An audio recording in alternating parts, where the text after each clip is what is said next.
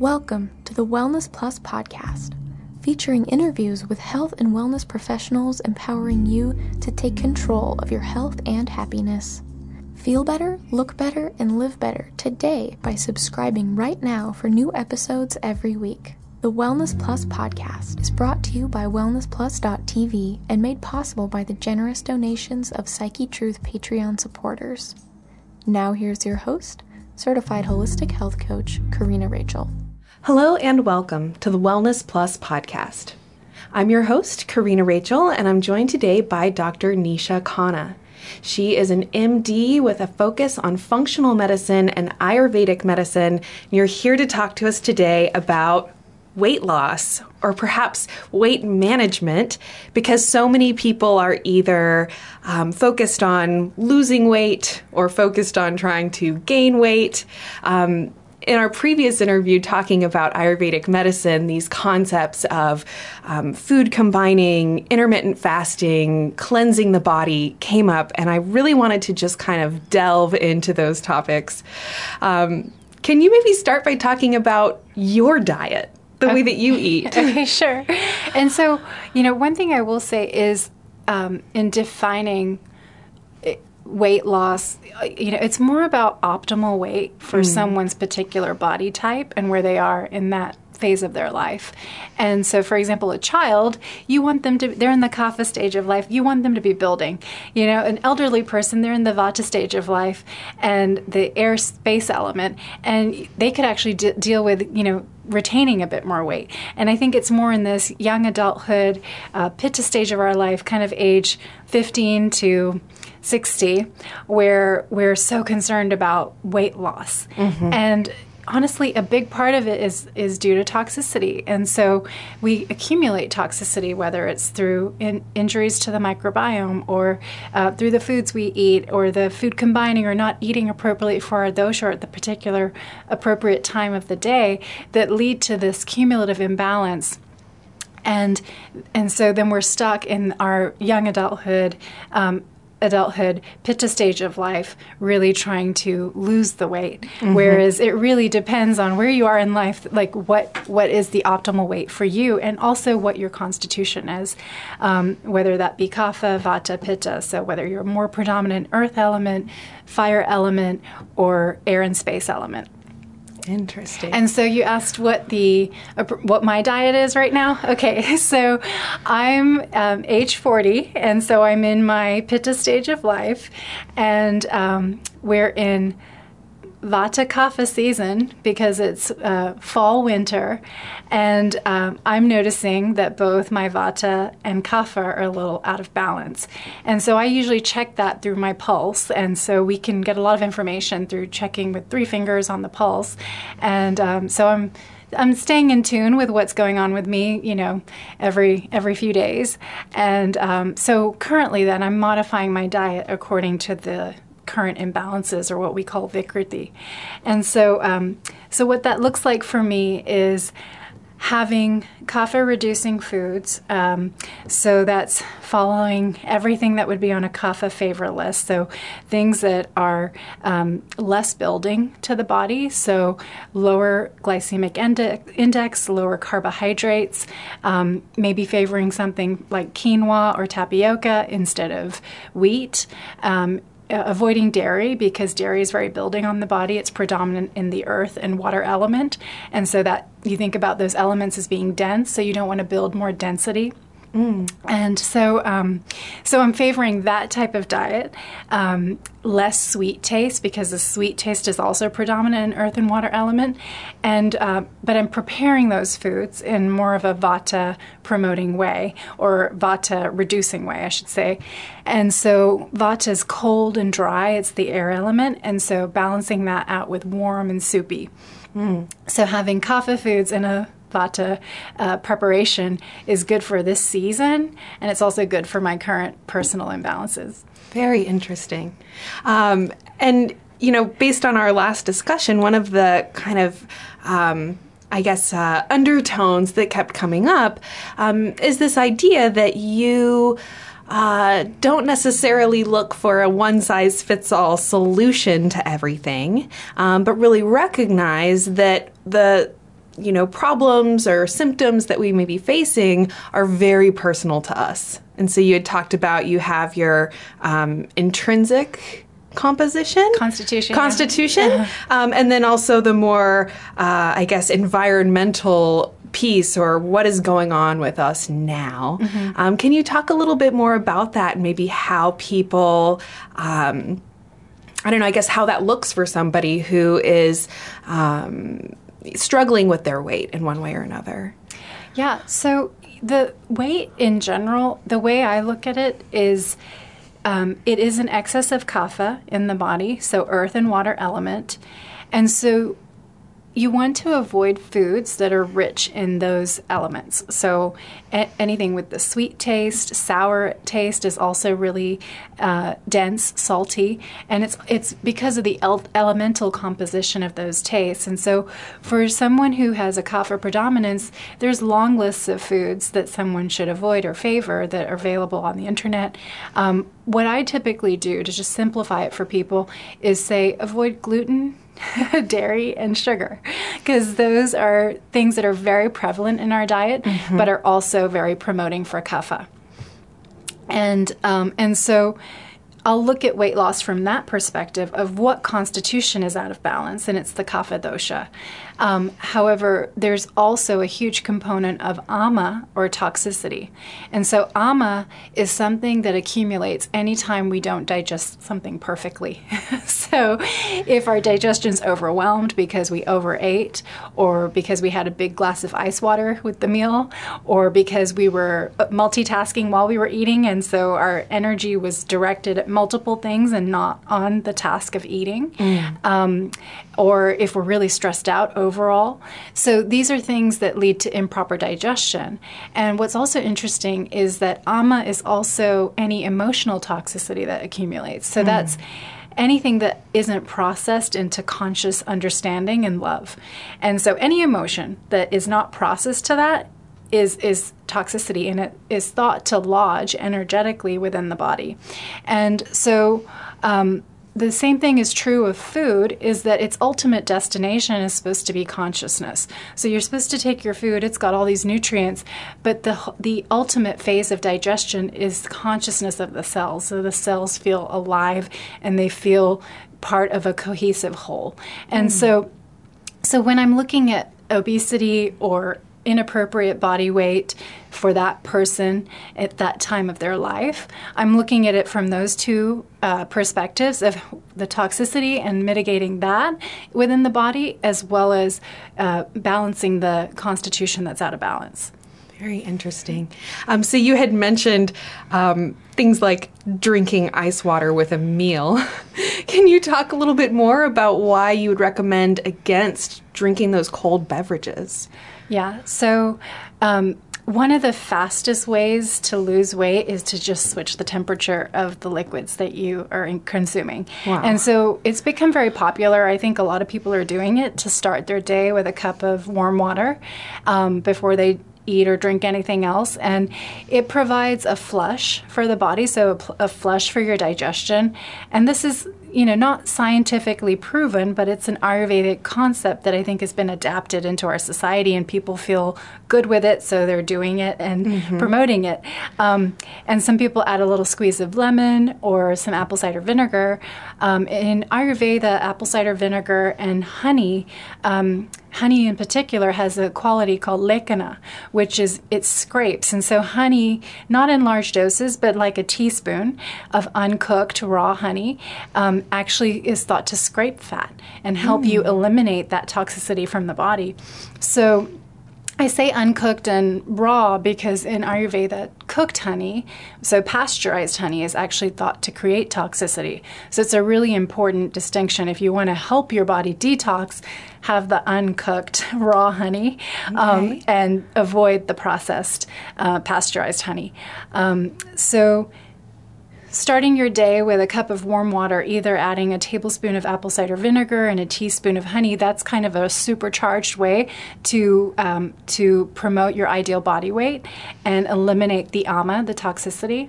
And then having no more than a cup of warm liquid with each meal, and then drinking, kind of hydrating and drinking your water in between meals. And the idea is that, say we have our stomach with all these digestive enzymes and food, you don't want to dilute out your enzymes by flooding the digestion with liquid. It also is overwhelming for this distended stomach to be sloshing around with a lot of liquid. The cold quality creates some vasoconstriction or constriction of the blood vessels in the stomach, and we have a splanchnic blood supply, which is its primary function is to direct blood to the digestion when it's time to rest and digest. And so when you throw some cold water on it, you're actually causing that constriction to happen, so that you don't absorb the nutrients and they don't digest appropriately, and anything undigested becomes ama, toxicity, that then can be absorbed by the body, and then in response the body holds on to fat and water in order to dilute that toxicity out. Wow. And then kind of on the same track of the warm soups. I love a bowl of warm soup, and I think it's fascinating how healing that it can be as well. Can you talk about that a little more? Yeah. So essentially, anything that you can do to take your food that is on your plate and get it closer to what your body actually has to use as a liquid that moves through. It's called chyme. It's actually the liquid that moves from the small intestine and through the small intestine into the large intestine. And so if that liquid, anything you can do to facilitate that process. So, for example, when you blend your food or when you blend it into a soup, you're making it so easy on your body. I mean, you don't have to chew it, which makes it easier on you. But and I'm not promoting like all your food should be liquid, but warm cooked soupy helps the food to digest more easily, so that digestive energy can be reserved for other processes within the body. Maybe it gives you an energy boost throughout the day, or keeps your energy levels up throughout the day, or it prevents sort of that slump, right? So anytime someone overeats, you see them kind of sleeping on the couch, right? The food coma. Yeah, and so it's essentially they overwhelmed their digestive capacity. They created a lot of ama, which then they're going to, have to get rid of at some point. Otherwise, it's just going to accumulate within the tissues, maybe lead to a cold or to other pathologies that are kind of more severe. And so the body is essentially overwhelmed, and your energy supplies have been redirected. Whereas when you eat warm-cooked, soupy food and you lighten your digestion, and that could be by actually doing an intermittent fast or fasting for half of a day or a full day a week, then you give your digestion a break so it can start to digest anything that wasn't completely digested in the past to pure consciousness, to love and understanding. Interesting. And then, there's so many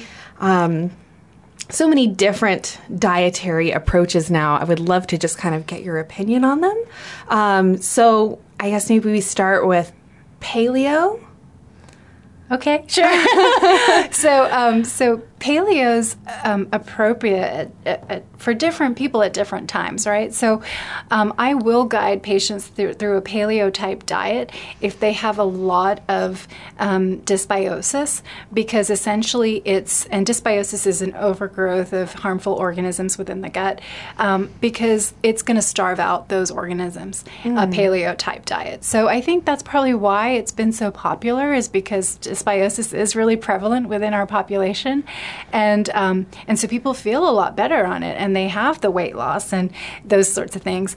It might not be the best long-term diet for somebody, but I think in conjunction with appropriate cleansing through herbs, it really can be useful.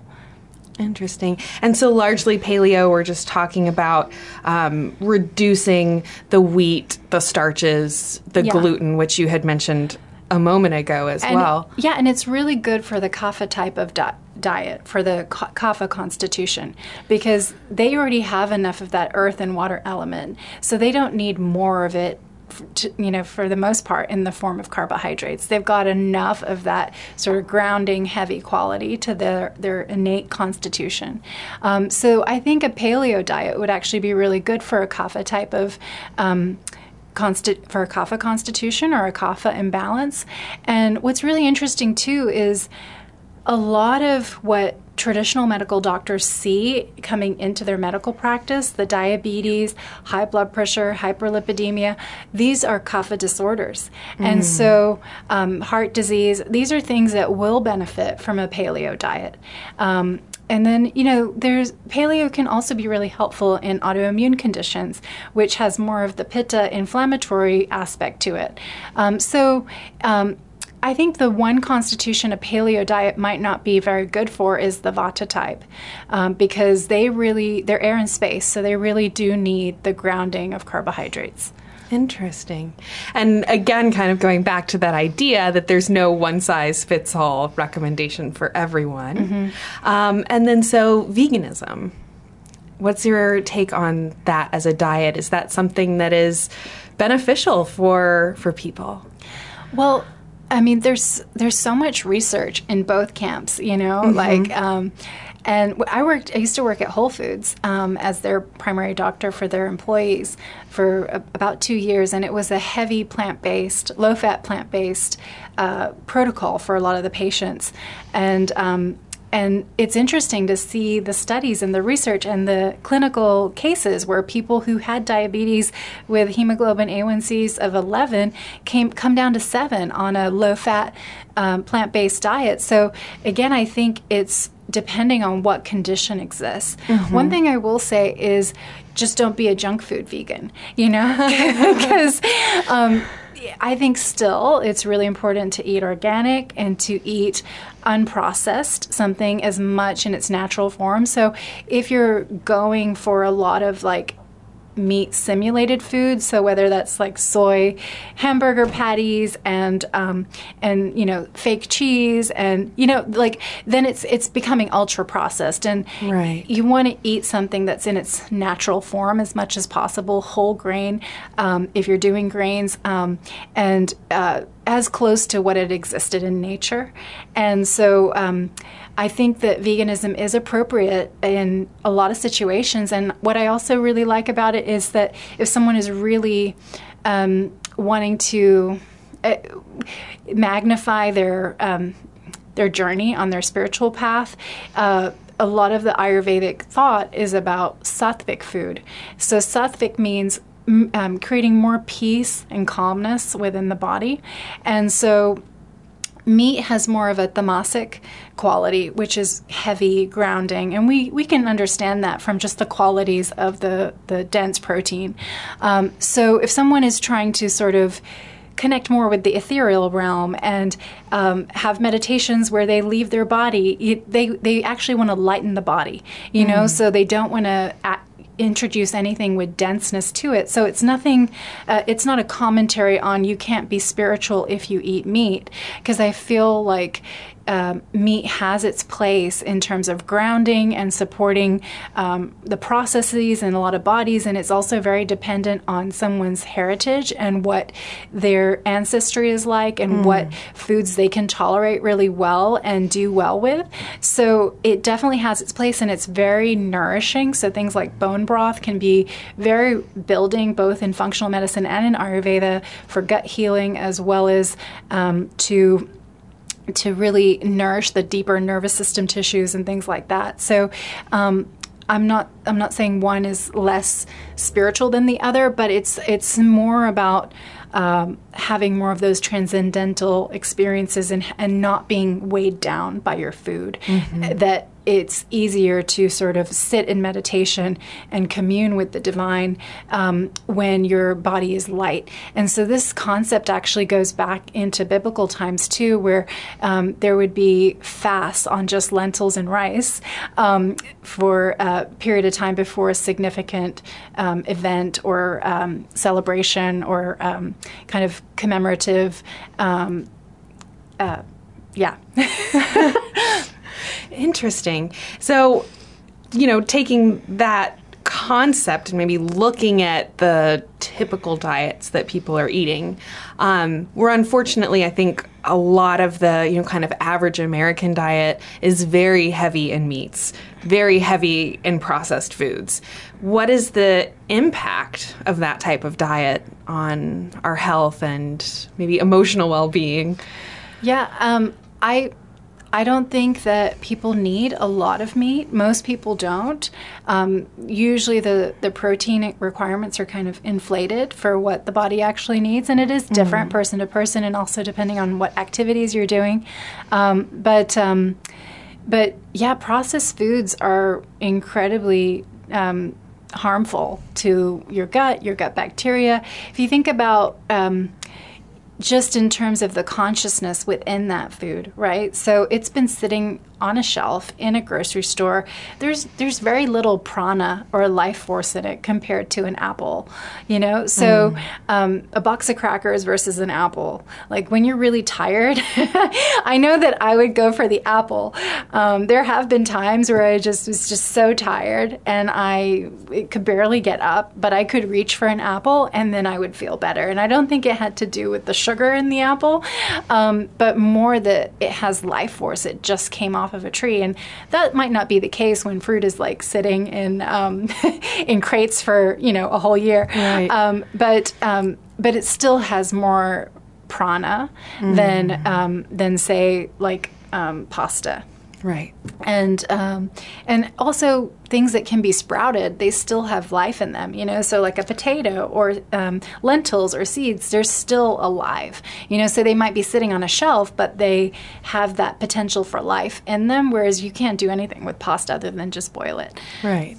And then do you have any thoughts on sprouted foods? Is it true that when you have sprouted foods, they actually contain more nutrients than the unsprouted version, or? Well, so again, it's for which constitution. So sprouting can help eliminate some anti-nutrients and soaking foods as well, like soaking legumes and sprouting nuts.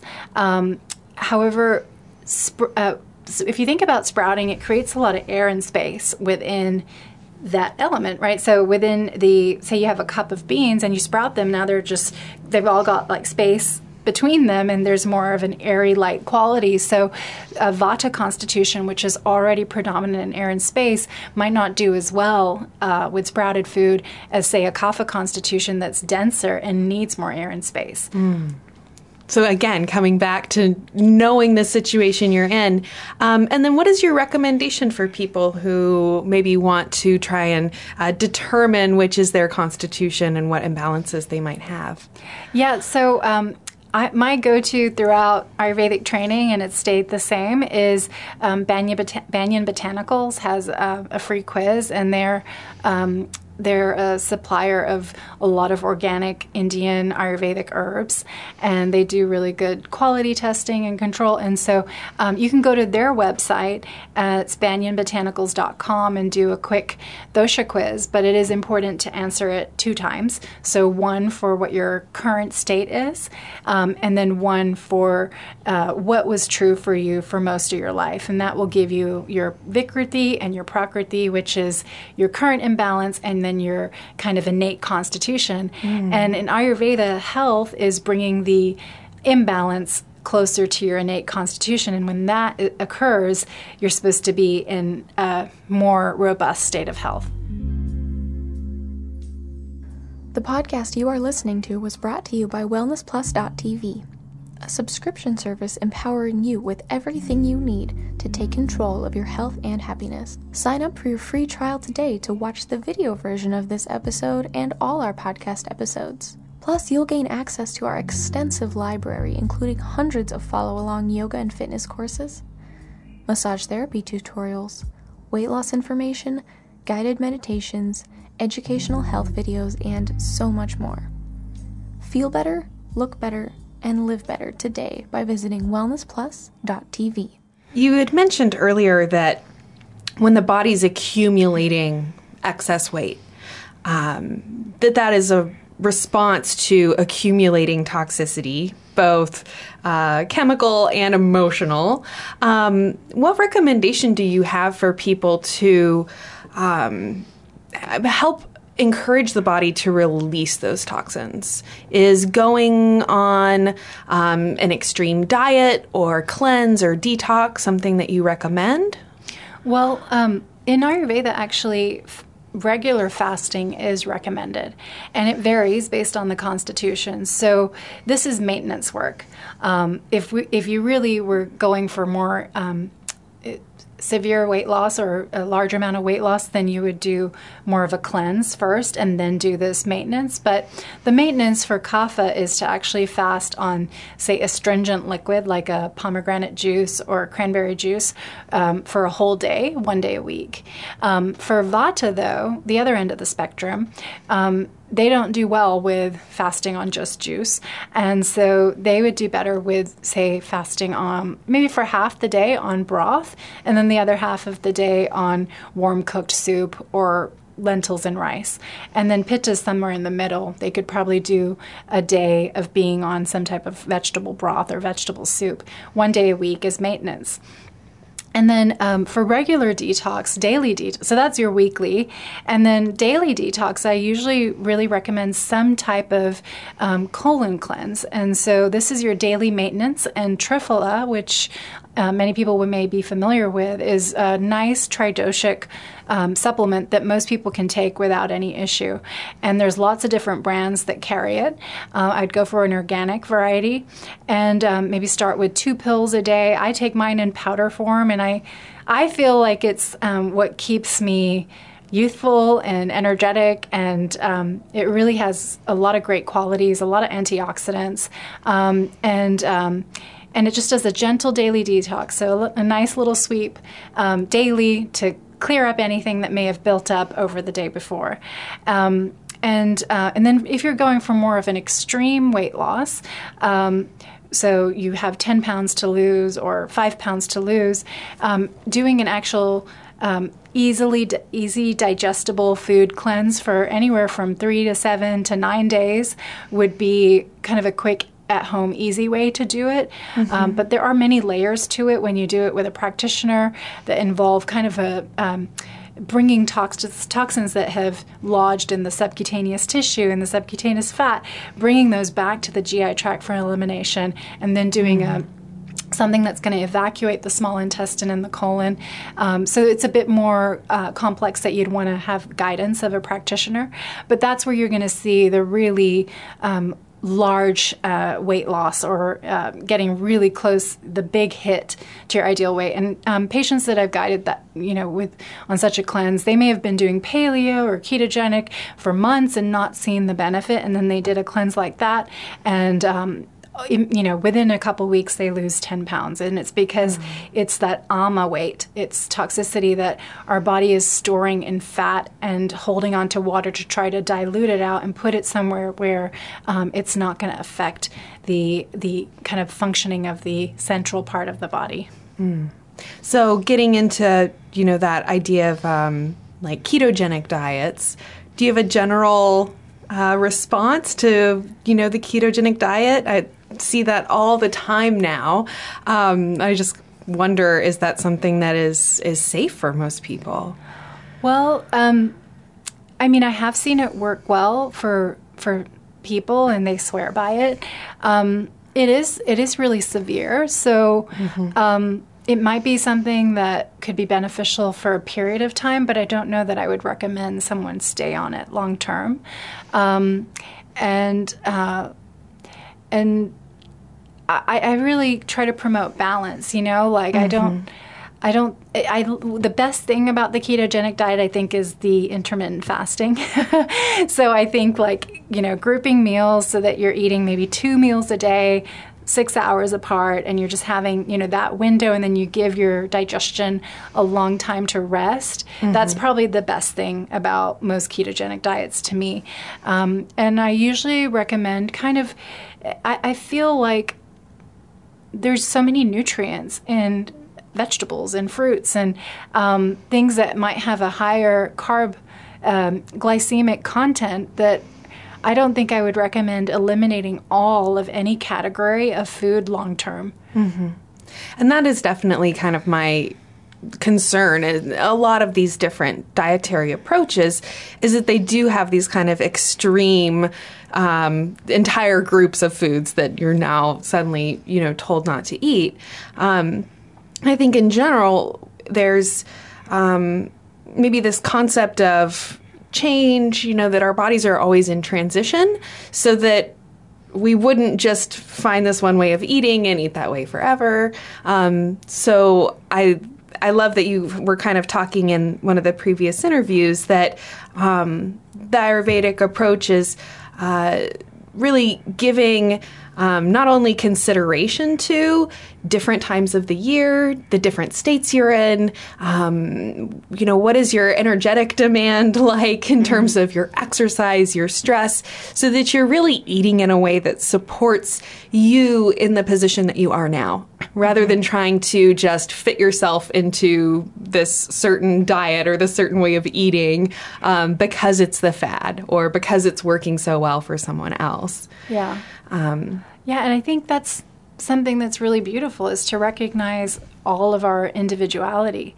We all have individual gifts to share with the world, individual purposes, contributions, and it's kind of silly to think that we should all eat the same because we're not the same in any other way. I don't think there's a prototype for any type of person or any type of life. Not everybody has to be married and have children, and have, this level of income or whatever to define their success. And success is something that, we can choose, and we're very individual on how we define our success. And I think it's important to celebrate all these unique parts of our body, as well as, not try to be a Kapha constitution and trying to look like a Vata.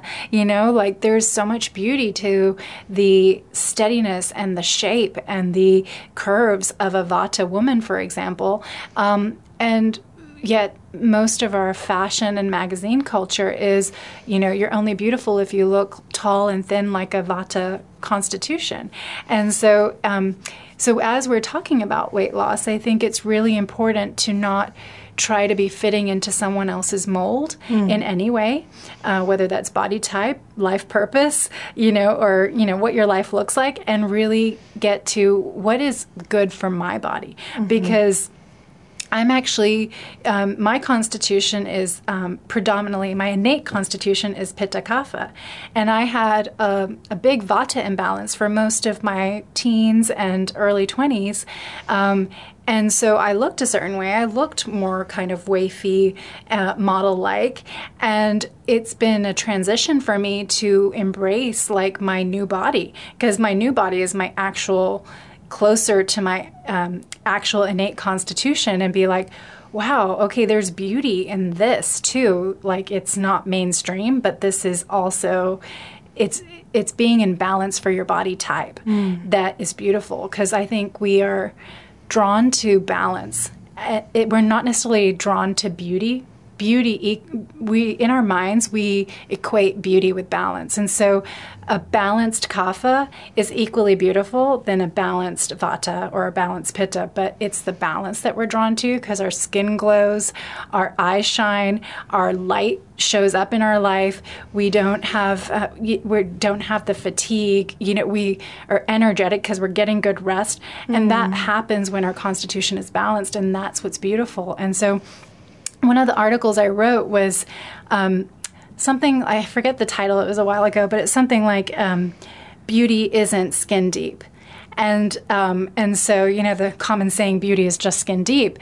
But it's the idea that when our hormones are balanced, when our gut is balanced, then we don't get acne, we don't get rashes, we don't get excess hair growth. Men don't get the balding, and women, have a curvier figure, or, whatever is appropriate for their constitution when their hormones are in balance. And so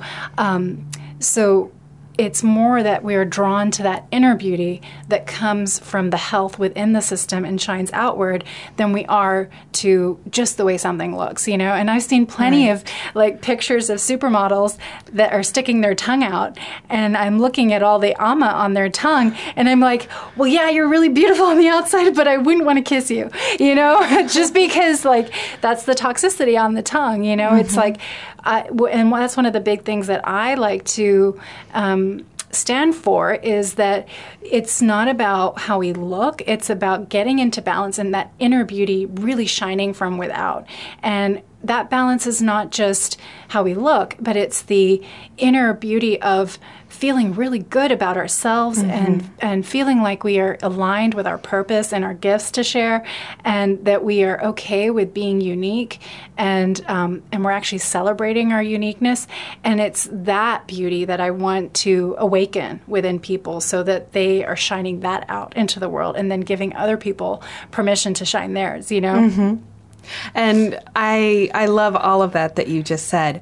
I think for so many people, both men and women, there is that strong, external force towards looking this way or looking that way. But in many ways, the true experience for the person is that coming into balance that really makes us feel alive and beautiful. And a lot of times that doesn't necessarily fit into the mold that is maybe on the magazine covers or whatever. But people want to feel better. And I think that it's a tragedy in many ways that people perhaps mistake the external body as their way to feel better or to feel healthy or to feel that they're living their lives fully.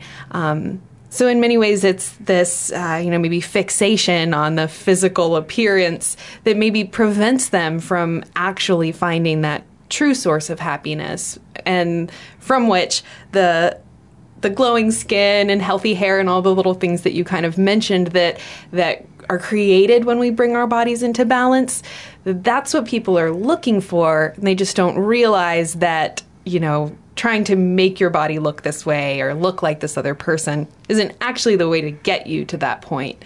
And there's probably a lot of, marketing on behalf of the different weight loss industries out there that kind of perpetuate that feeling.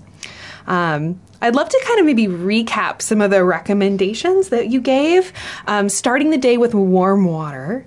And then does it need to be, is room temperature okay? Or warm it a little bit on the stove? Yeah, I definitely don't recommend using a microwave for anything other than maybe heating some moist warm compresses up.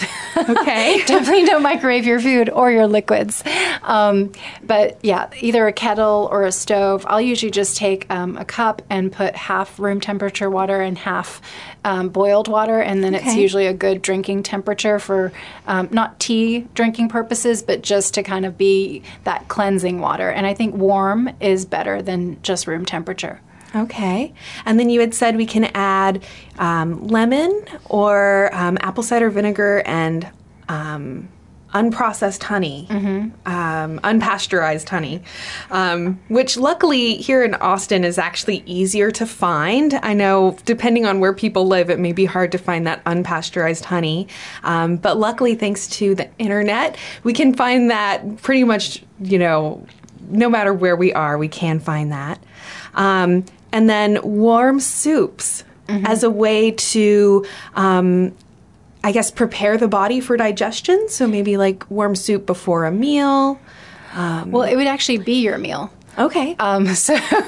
So you would have maybe a bone broth for breakfast or a vegetable broth, or if you were more of a Vata constitution, you could have some oatmeal, warm cooked soup, a soupy type of food. And then maybe this is on a fasting day, then Or it could be like a cleanse day where you could have, say, khichdi, which is the rice and lentil combo spiced with vegetables. And that's actually quite filling. I mean, it's not before a meal, it's the actual meal.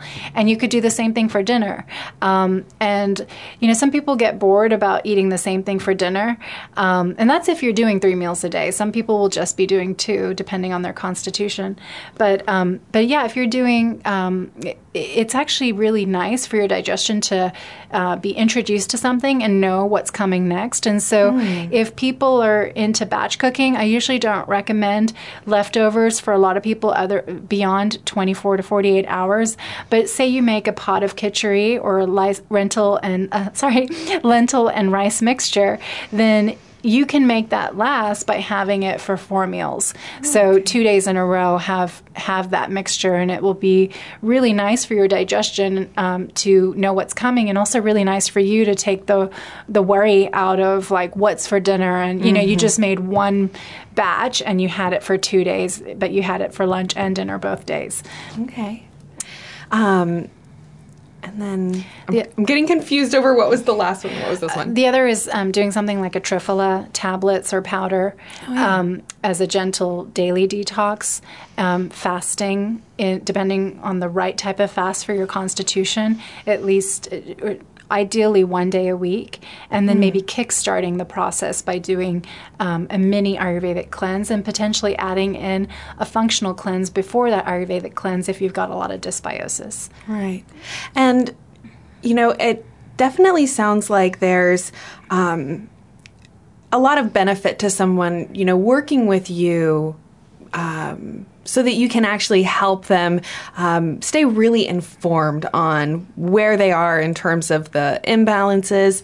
I believe it was in the previous podcast you had mentioned that when the body's out of balance, we'll actually crave things that will put us more out of balance. But when we are in balance, we'll crave the things that help to support that balance. And then I asked you something like, so how many people would you estimate are out of balance? And you were like, well, it's probably quite a lot. So helping people to understand where the cravings that they're having might actually help inform them of the imbalances they're experiencing. Yeah. And that's one of the first things we talk about because it's really just about education. Once someone knows that, that craving for crackers and popcorn isn't serving my insomnia and anxiety, then they're usually ready to make a switch, or at least try something for a week or two and notice the benefit themselves. And then, then they're more likely to stay on a plan. But yeah, I usually don't recommend that people do something and then just not follow up, here is your plan. I think having that feedback and having sort of an aspect of coaching where you give someone a recommendation and maybe they're having a little trouble implementing it, then you can troubleshoot some things because maybe you just make this small shift here and that still works. But when you're given a list of recommendations, it can be overwhelming because you're just like, well, I have to switch my life around. But really, it's really just do this for 2 weeks and let's check in. And how did it work for you? And then, kind of planning accordingly. Right. Can you talk a little bit about the food combining recommendations that you would give for people? Yeah. So essentially, it's pretty simple. There's a lot more detail, but we could simplify it with keeping fruit separate from your main meal by at least an hour before and 2 hours after. And that's because fruit is considered easy to digest and almost pre-cooked by the sun. And so if it's sitting with something that's difficult to digest, like a heavy protein, then it's going to digest faster. The different rates of digestion are going to be different, and it's all going to be sitting in the stomach for at least an hour or two. And then one product will start to ferment because it's already been digested while the other one's still going. And so then that fermentation and acidity travels throughout the gut and leads to more toxicity, more ama. So food combining is very important when you are trying to lose weight, to keep your fruit separate. So don't be mixing fruit with your oatmeal or fruit on dairy yogurt. Fruit's okay to mix with nuts. or nut-based products like nut milks. But I wouldn't put like berries with your pea protein or, bone broth protein in a smoothie with spinach and bananas and, all of that just it can be very overwhelming and confusing for your digestion, as well as the additional fermentation. There are some arguments that, okay, well, it's all been blended into a liquid, so it's easier to digest anyway. So in those cases, I would just have someone have that unique experience, that feedback for themselves, and see what happens. So if they're on a strict weight loss goal, if they have a strict weight loss goal, then I would say take it out. Let's make things easier for your body to eliminate toxicity and not be accumulating new toxicity. However, if they're a really strong pitta constitution with great digestion and they don't have any issues and they don't get gas and bloating from mixing food like that and doing improper food combining, then they might just continue it. So it's really just unique to that person how strict they want to be based on their goals, and they can also look at their tongue. My sister texted me the other day, and she's like, I heard other Ayurvedic practitioners on Instagram say it's okay to mix fruit with food. And I think she was just looking to me for like a yes pass for that. And I was like, I don't have all the answers. Why don't you test it for yourself? Have berries with your oatmeal or whatever, and then see your tongue the next day. If you've got a thicker coating, then you know that you didn't digest it well. If you don't notice anything, then maybe you're okay to do that right now. But if your digestion were to weaken, you get a GI infection or something else triggers your immunity, then you might not be able to digest that same combination.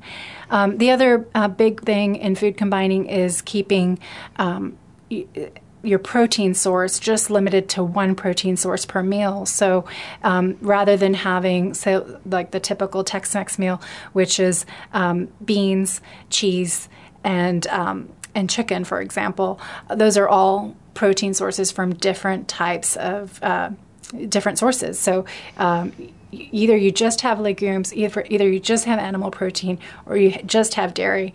And I'm not making a blanket statement that anyone should have all of those individually, but just don't combine them. And I think that interestingly, if we start to listen to our bodies and become more just in tune with how we respond to different things, either by keeping a little food journal or something like that, usually your body is revealing so much to you. And sometimes for me, I just realized like, wow, I just wasn't listening. Yeah. So I think that there's a lot of just kind of experience that can really inform our weight loss journey or inform our ideal diet, that just comes from really listening to how our body responds to things and becoming more aware of those things like, intestinal distress or even irritability, fatigue, things that a lot of times we don't associate with the foods that we're eating, but a food journal or something like that can be very, very insightful because you start to be able to draw those little connections between, I had a really big meal last night, or there was a lot of different foods all being combined, and then I woke up today just feeling my emotions down in the dumps, and et cetera, et cetera. So, so much from just bringing more attention to ourselves and letting our body really be a stronger resource rather than just just rather than in reaction to something. Yes. You're looking for the wisdom within your own body and the feedback that it's giving you, and then acting accordingly. And I think food journals are great. One thing I would say is that if you're doing more of an elimination diet type of protocol, just the way you feel that day or a few days after is not a long enough time. For example, you should chart your symptoms for 2 weeks. Okay. For, say, when you reintroduce gluten. And I think that could be, a fallacy that a lot of people make, is that they're like, oh, well, I had dairy and I didn't feel anything. I'm fine. I can eat it, But it's more like, wow, okay, you had dairy. Did you have worse allergies for the next 2 weeks? Were you more prone to nasal drainage congestion? Because it is thought to be very mucogenic. So yeah, it's not just an immediate effect. It can be, and it can be the day after, but sometimes the symptoms actually show up over the next week or two. And I think also there's the component that, the longer you've been eating the food and then just living with the symptoms or reactions and not maybe even noticing them. Like people who just feel, oh, I'm just irritable. I just have that personality. Or, oh, I just don't sleep well and I never had. Or I've never had clear skin and I just don't have that. We start to kind of accept the different aspects rather than maybe seeing them as those clues towards actually helping our body to get into that ideal state of balance where all of those little symptoms will start falling away, even though maybe that wasn't what you set out to try and resolve. Or maybe you didn't even realize that that was an issue that could be resolved simply by changing your diet or lifestyle. Yeah, the way I describe it to patients is that when you have a muddy stream, if you add another muddy boot or muddy piece of thing or just a rock, it's not going to make a huge difference. You're like, okay, the stream's already muddy.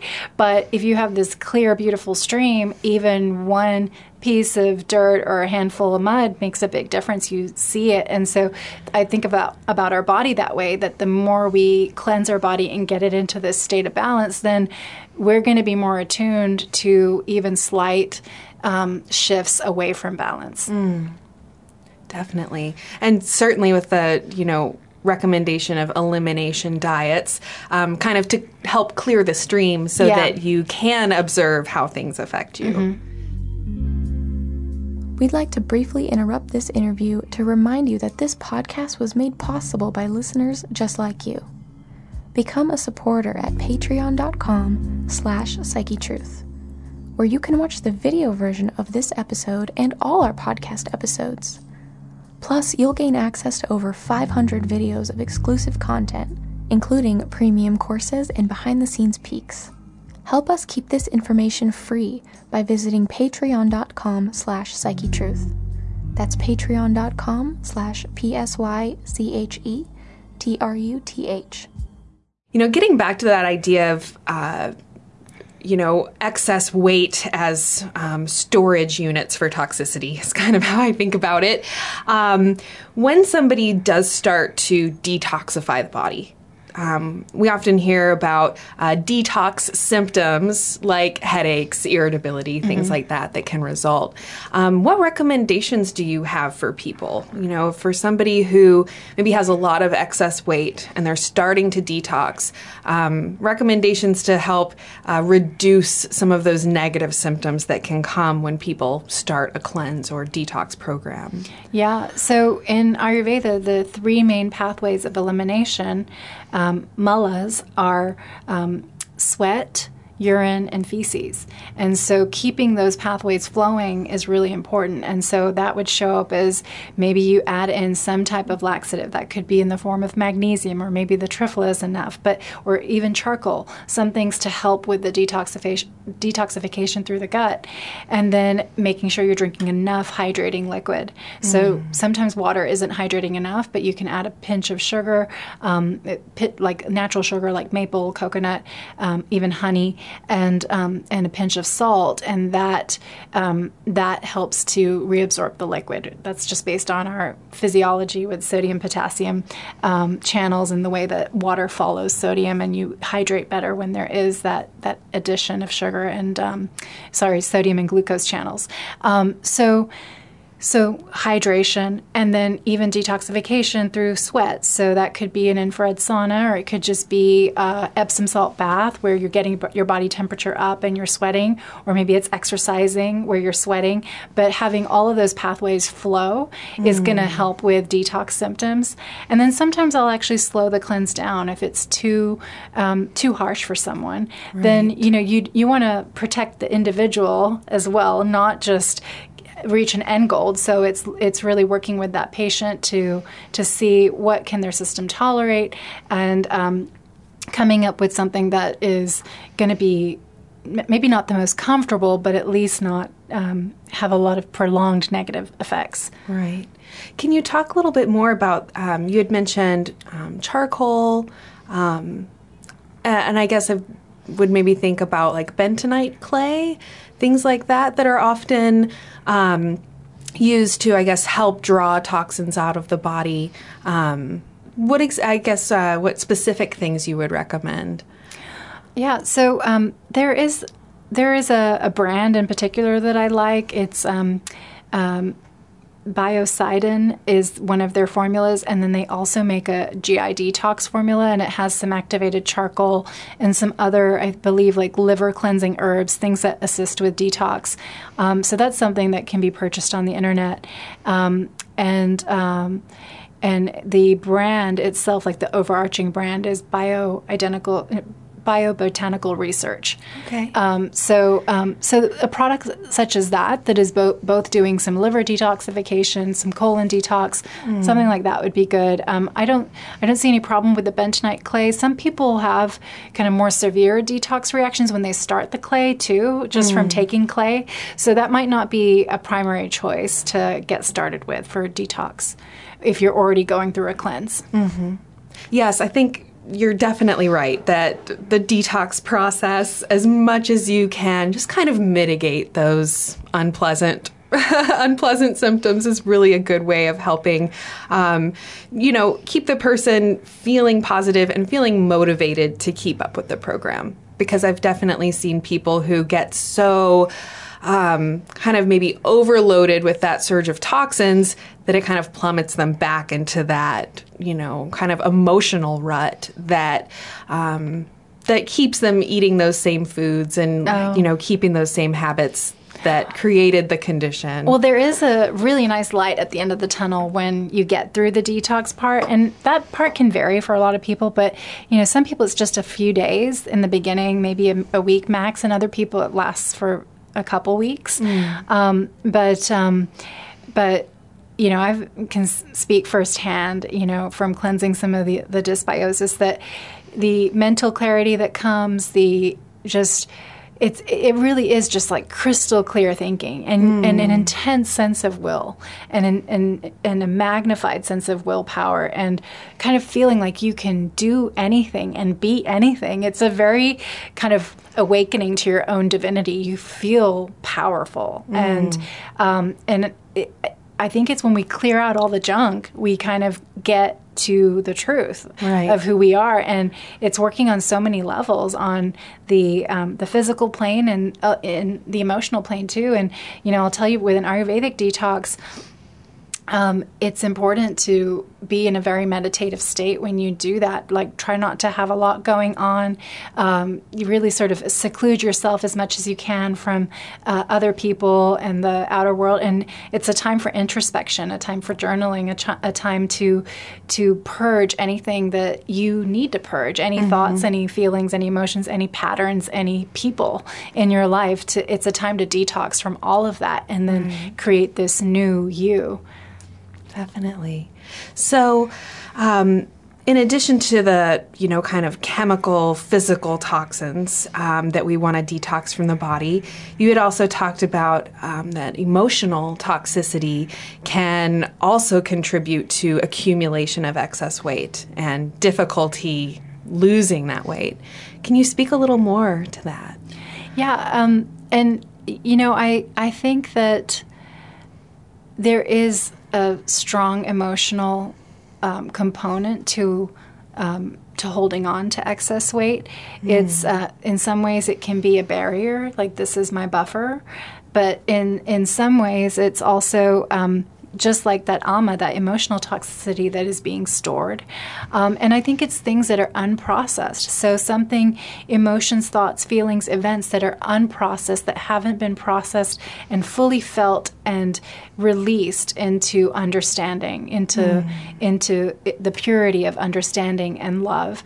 And this touches on kind of a deeper spiritual layer to cleansing in general, and maybe onto an outlook for life as like, events that occur, traumas that we experience as things that we can use as a tool for our own learning and for our growth and for us to help other people in the world also learn and grow that have shared similar experiences.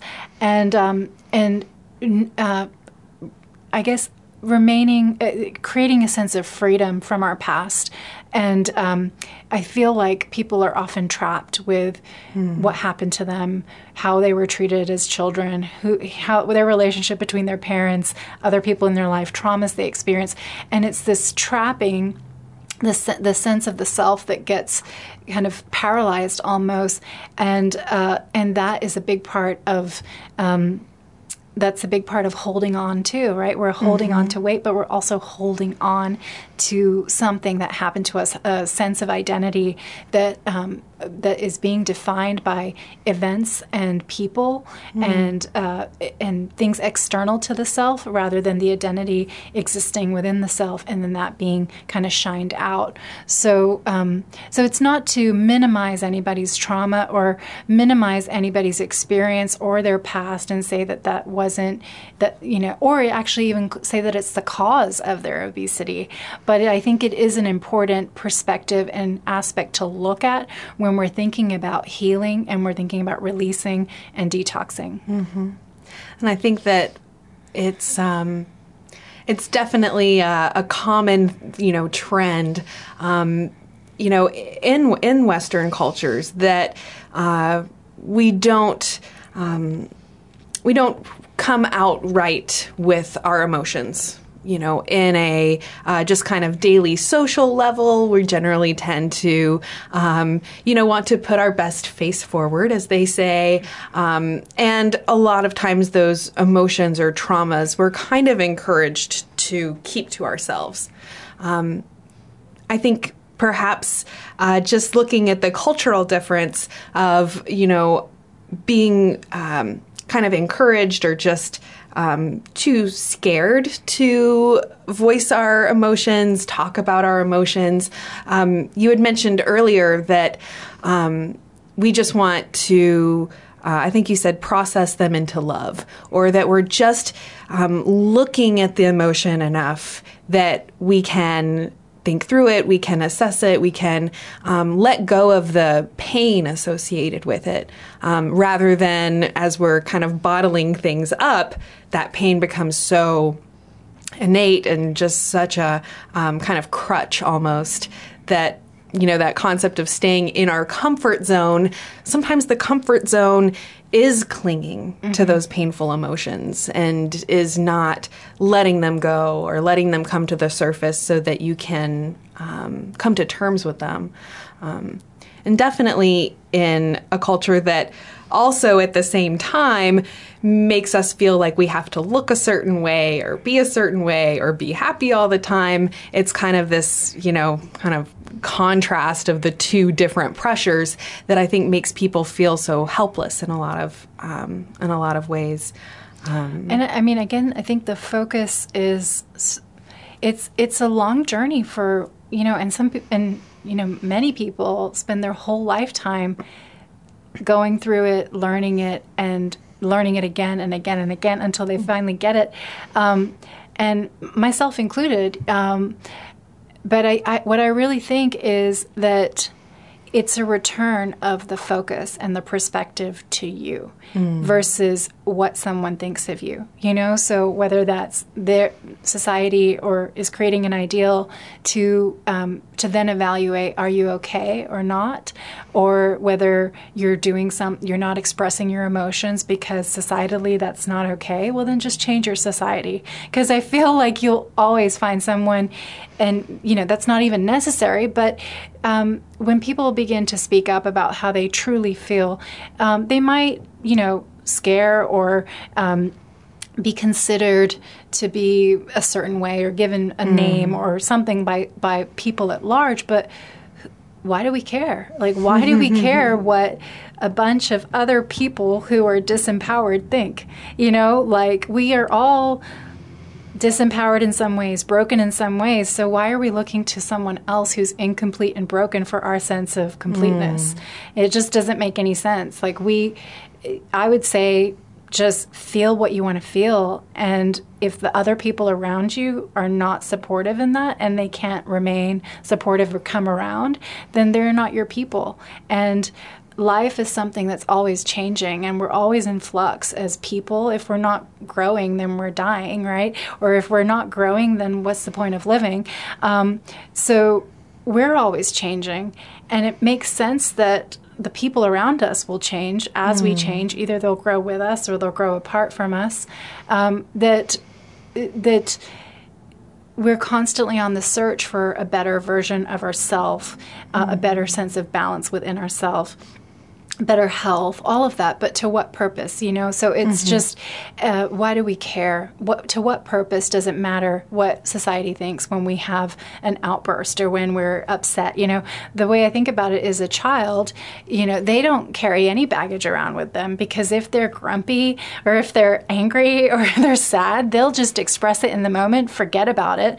They're not thinking, oh, I probably, you know, I'm so ashamed. Like, shame doesn't exist in that level. And I feel in a lot of ways it's a return to self. It's a return to that childhood self of ours where we can fully express something and we're not worried about what people are thinking. And we can be whatever we want to be. We can express ourselves in whichever way we want to express ourselves.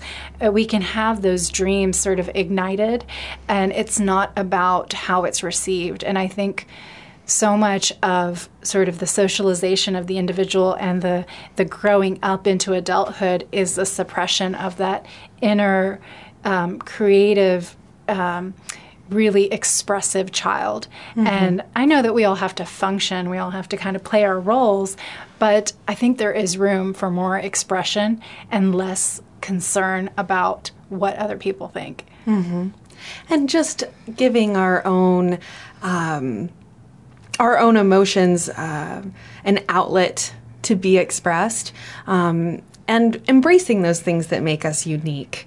In the culture that we live in of social media and all of this, I think a lot of times, you know, people are only posting the best of themselves. And unfortunately, that creates this kind of disparity between what life is really like for people and what life appears to be for certain people. And certainly for someone that is, you know, kind of fixating on those, you know, self-judgments, or trying to compare themselves to other people or attain a so-called happiness that it appears another person has, is just another kind of symptom of the culture that we're living in, and keeping people kind of stuck in wherever they are. So recognizing that, you know, the more that we embrace those things that make us human, rather than trying to silence them or quiet them or ignore those emotions, is really, really important, even if it doesn't necessarily fit into what, you know, we believe is the ideal or whatever. Because unfortunately, you know, the ideal that's often portrayed is, I think, just unrealistic. And I think it's important that people understand that it is natural that we're changing, and it is natural that we experience these different emotions, and to really accept that and accept ourselves where we are. I want to thank you so much for coming on the program today. I really hope that you will come back and join us again soon. Sure. And maybe even join us over on the Psyche Truth channel to share more information.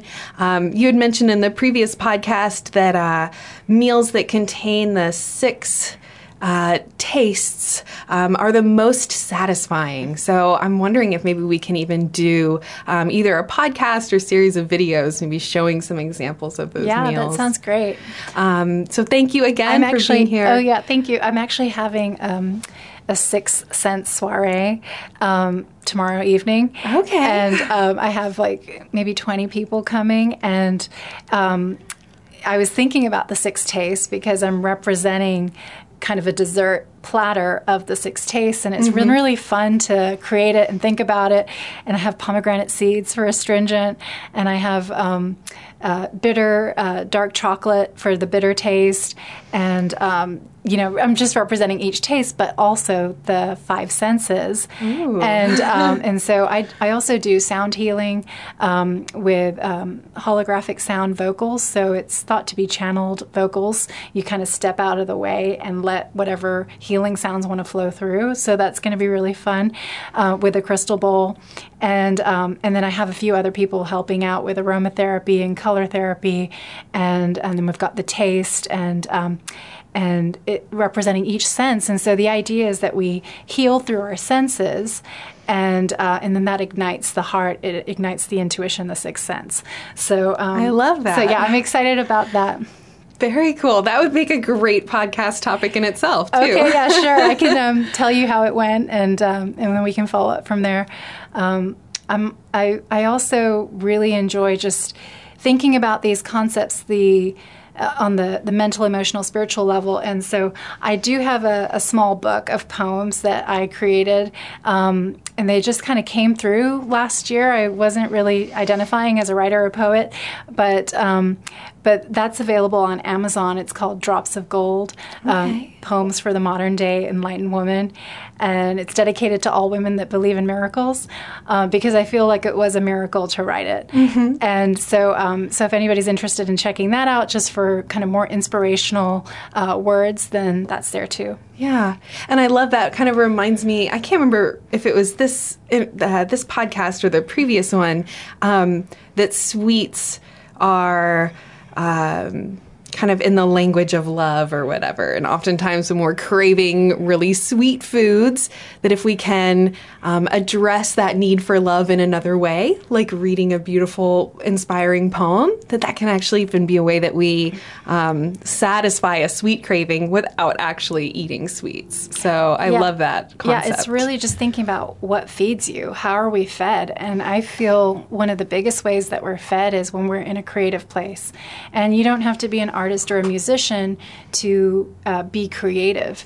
Maybe it's how you create the meal for your family, or how you create space in the day for yourself for a deeper nurturing or relaxation.